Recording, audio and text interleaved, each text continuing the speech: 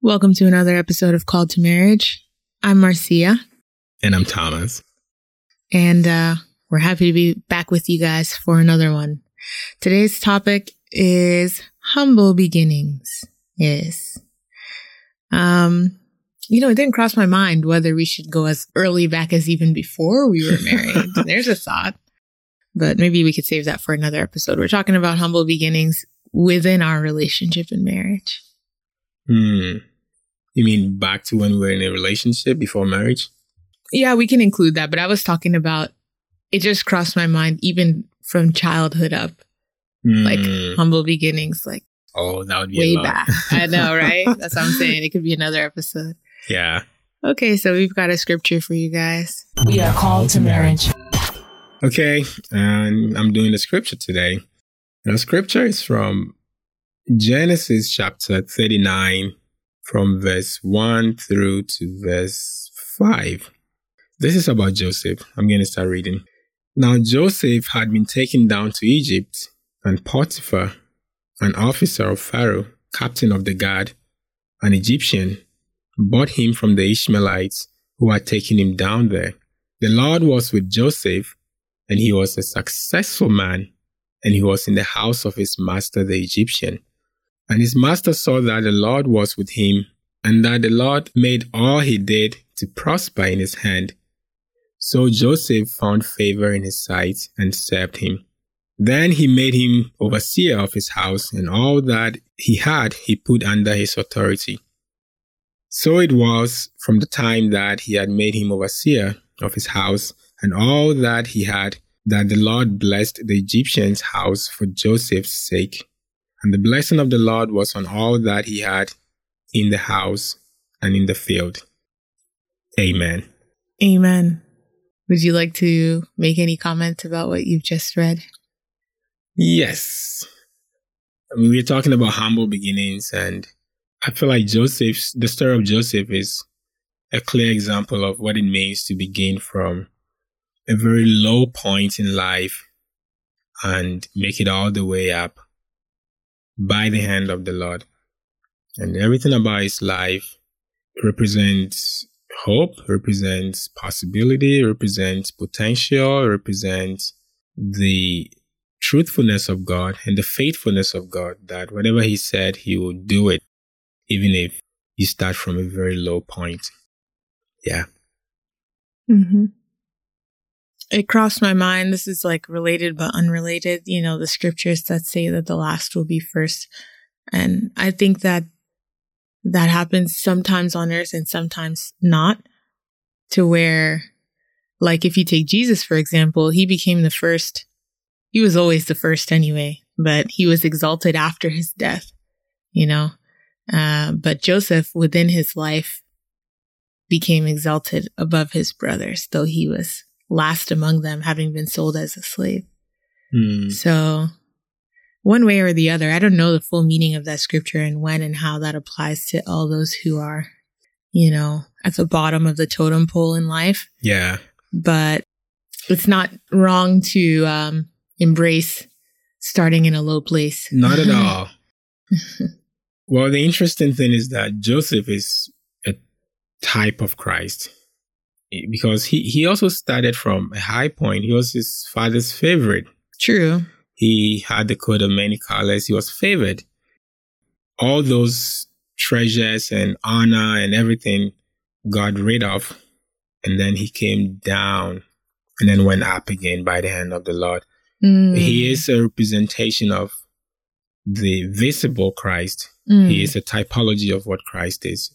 Mm-hmm. So Pharaoh gave him a name, Zaphanat Paneah, which means Savior of the world.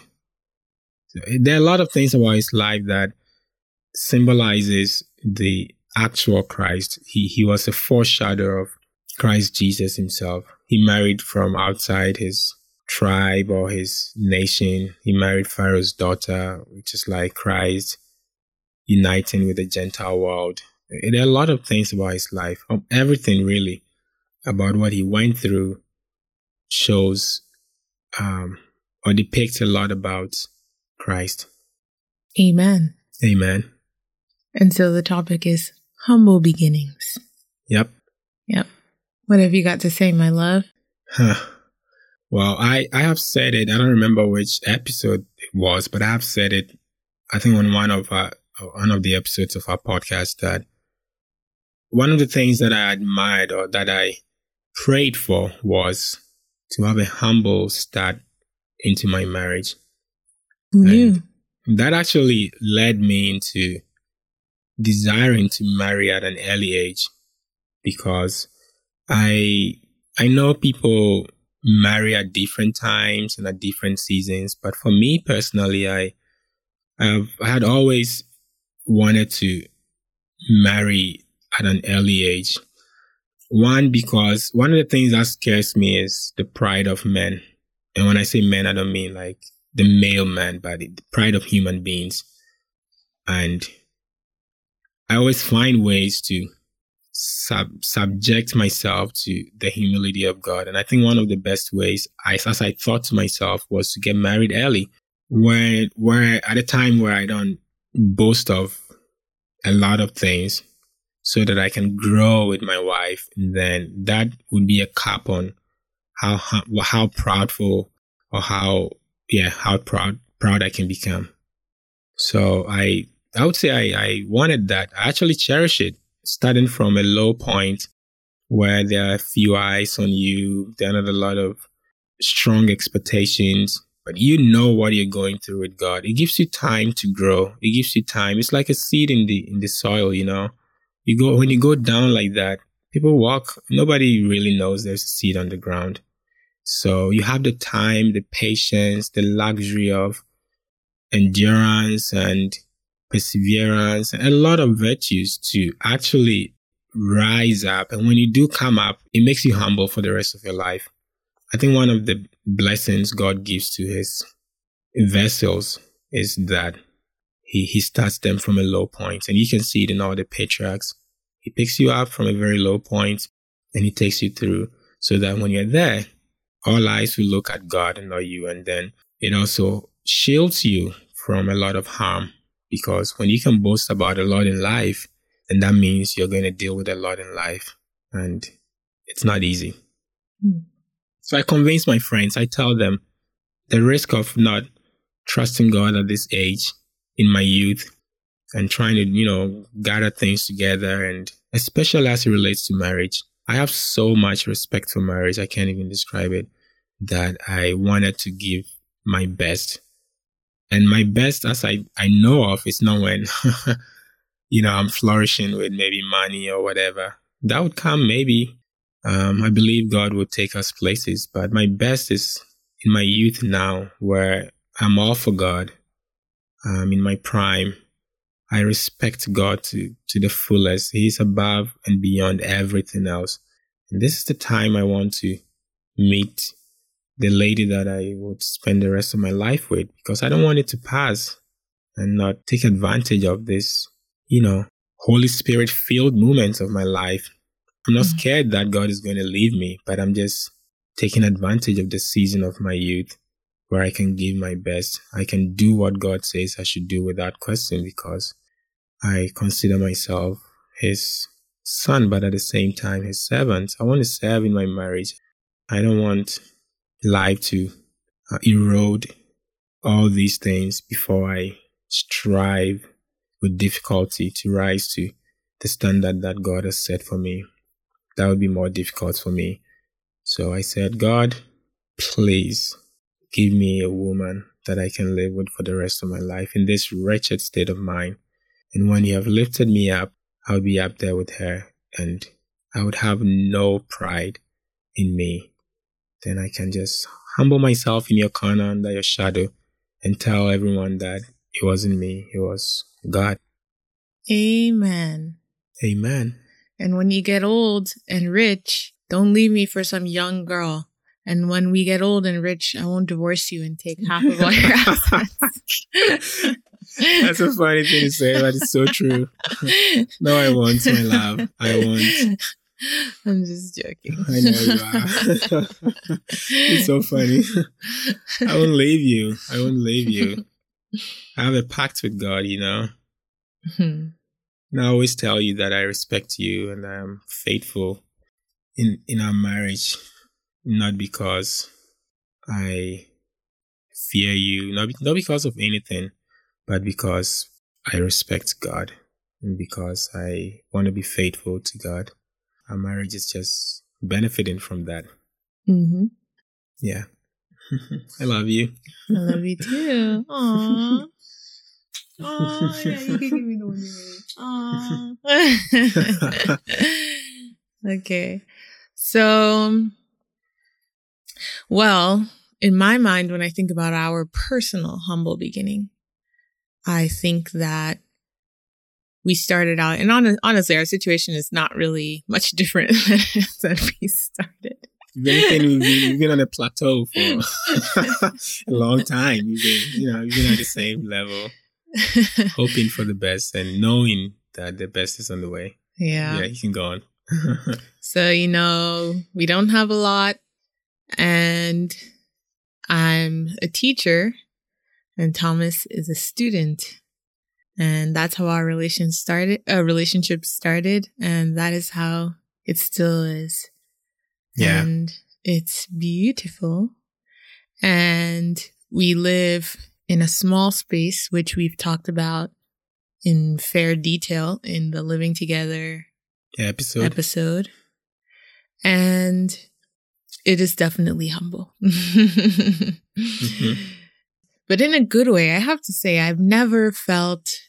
I would lie. I guess I'd be lying if I said I've never complained about this space. That'd be a lie. But even though I complain about small things, I've never complained about like us having to live here together in this small space kind of thing. Like, I just kind of complained that like, I don't know where to put this thing. Like, I'm running out of places to put stuff or whatever. It is challenging.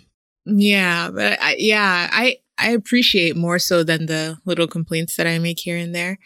I appreciate living humbly, having to work our budget, and having to really put ourselves in order. Yeah. Yeah. And I also appreciate having something to look forward to. Mm-hmm. Started at the bottom, you know what I'm saying? Potential. The only place to look is up. So yeah, that's true. Yeah. So I see potential for us. If you're down, you can go down. You can only go up. Even though we might go down a little bit because we're on our way up. Yeah, on our way up, for real, because we're going to repatriate. Well, in my case, it's repatriation, but for Thomas, he'll be moving to the States for the first time. And we have no clue how that's going to be for us, but we don't have, like a ton of money saved for a down payment on a house to move into our own place. So we're praying to God. Hopefully, him or I or both of us will get good work and then can move to our own place as soon as possible. But we anticipate the possibility of living in my parents' home because they offered and they would love to have us there.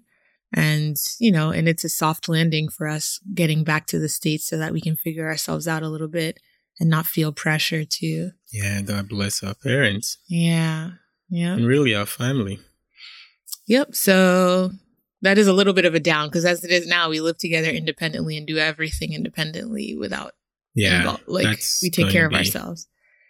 Yeah. A new stage for us that we would have to learn through. And I'm hoping that would be a good motivation for us to work hard. For sure. Move on and not just get settled. For sure. Yeah. So it's good. It's going to be challenging, but it's a good thing that we have a place like that. And I like the fact that we look at, the brighter side. Truly. And being in a humbled place has made me more humble in my personality and thoughts. Because for example, Thomas and I were talking the other day about loneliness and moms to newborns or having your first child and feeling like you're kind of gatekeeping or controlling or isolated or alone. Yeah. And postpartum depression. I don't know. We're a range of things. But anyway, I think I definitely if I were living a different kind of life, I could see myself being inclined to be like a little bit overprotective maybe, or trying to do things more on my own or something like that. But as it is now, I actually genuinely welcome the help of my mom and my parents being around to support. Because like when we get home, another thing we're looking at to do as soon as possible by God's grace is to have our first child. And that's another thing which excites our parents. And I know that my mom would just love to be a help to me. And I think about like my cousins being, coming to visit and playing with our child. And, that makes me happy. Like I'm looking forward to that. And I don't feel like, I need my own space to like figure things out myself or something. No, I feel like I already in my heart welcome everybody's like presence. So that's a good thing about. So you mean it's a source of joy for you?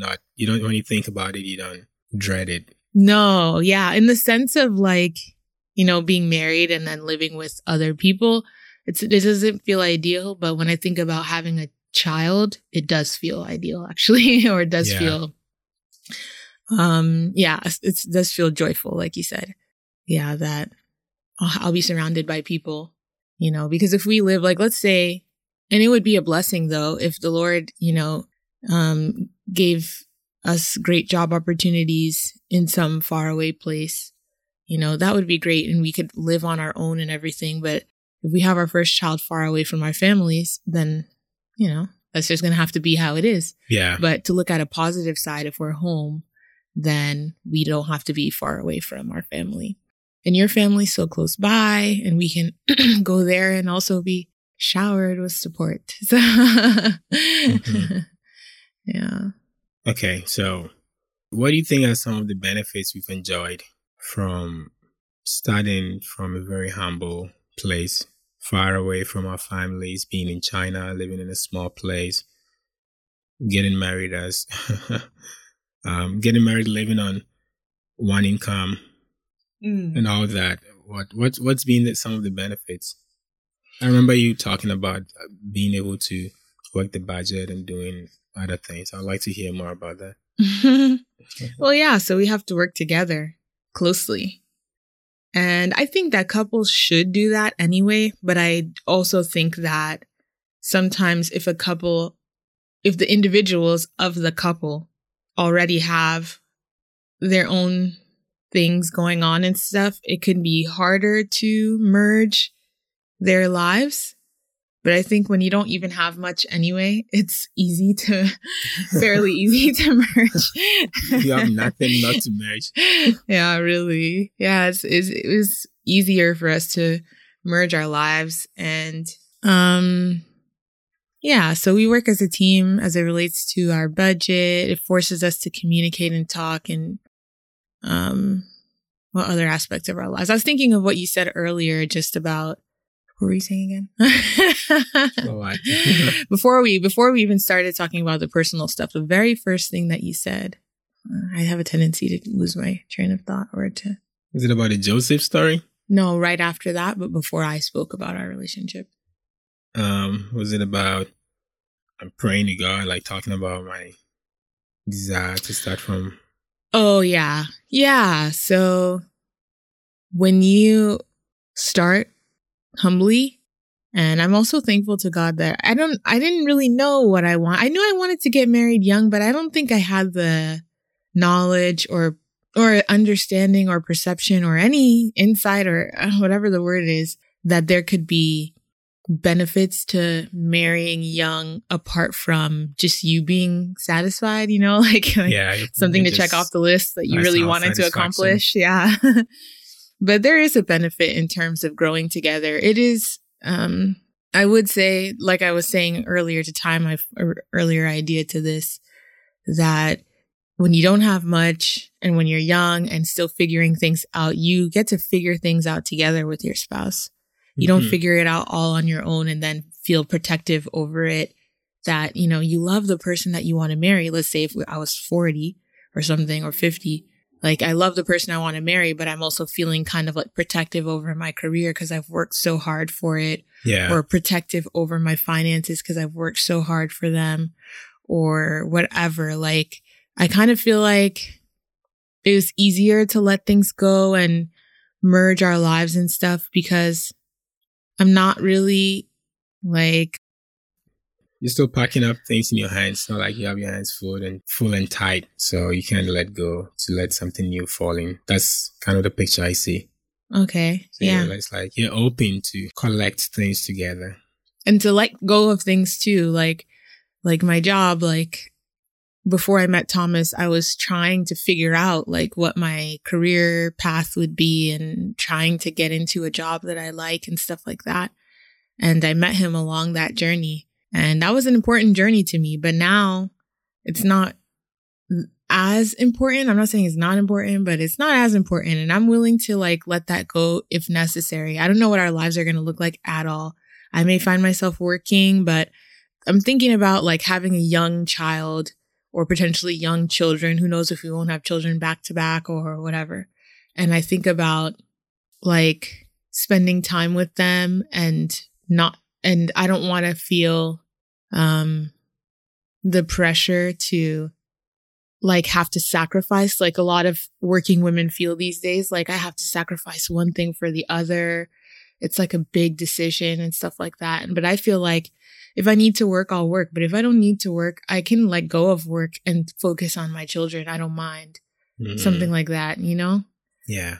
Yeah. So, and as I'm saying that, you know, disclaimer, obviously nothing against anyone in either position. I know some really admirable stay-at-home moms here who I aspire to be like. And then on the other hand, like my mom was an amazing mom who was a hard-working mom. And obviously we know a lot of those too. And my mom had 6 kids, which is crazy. I don't even know how she managed. But I can say this, and this is another thing of like humility. I don't know if it has to do with humble beginnings per se, but humility, and in the same line, hospitality. My mom is the kind of person who always liked to help people. And that worked in her favor because those people helped her too by growing up with us and raising us alongside of her and stuff like that. So I always grew up with extra people in the house and stuff. And that was a blessing, I think, for my mom and for me and for everyone. Shout out to Bernadette. Shout out to Suze. Did Suze ever live with us? Anyway, shout out to everybody who lived with us. Zella, my godmother. And all the people who ever lived with us. Yeah.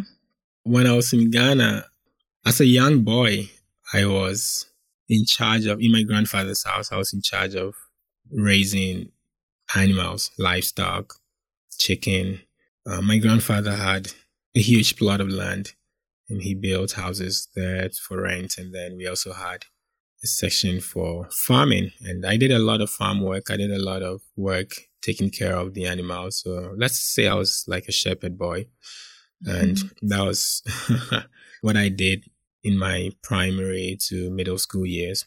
So one of the things I learned about chickens was that you could take a duck's egg and give it to the chicken to brood over it, and the chicken would do it.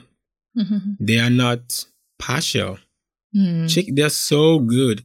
Like you could take a duck's egg and give it to the chicken, and it's going to brood over it.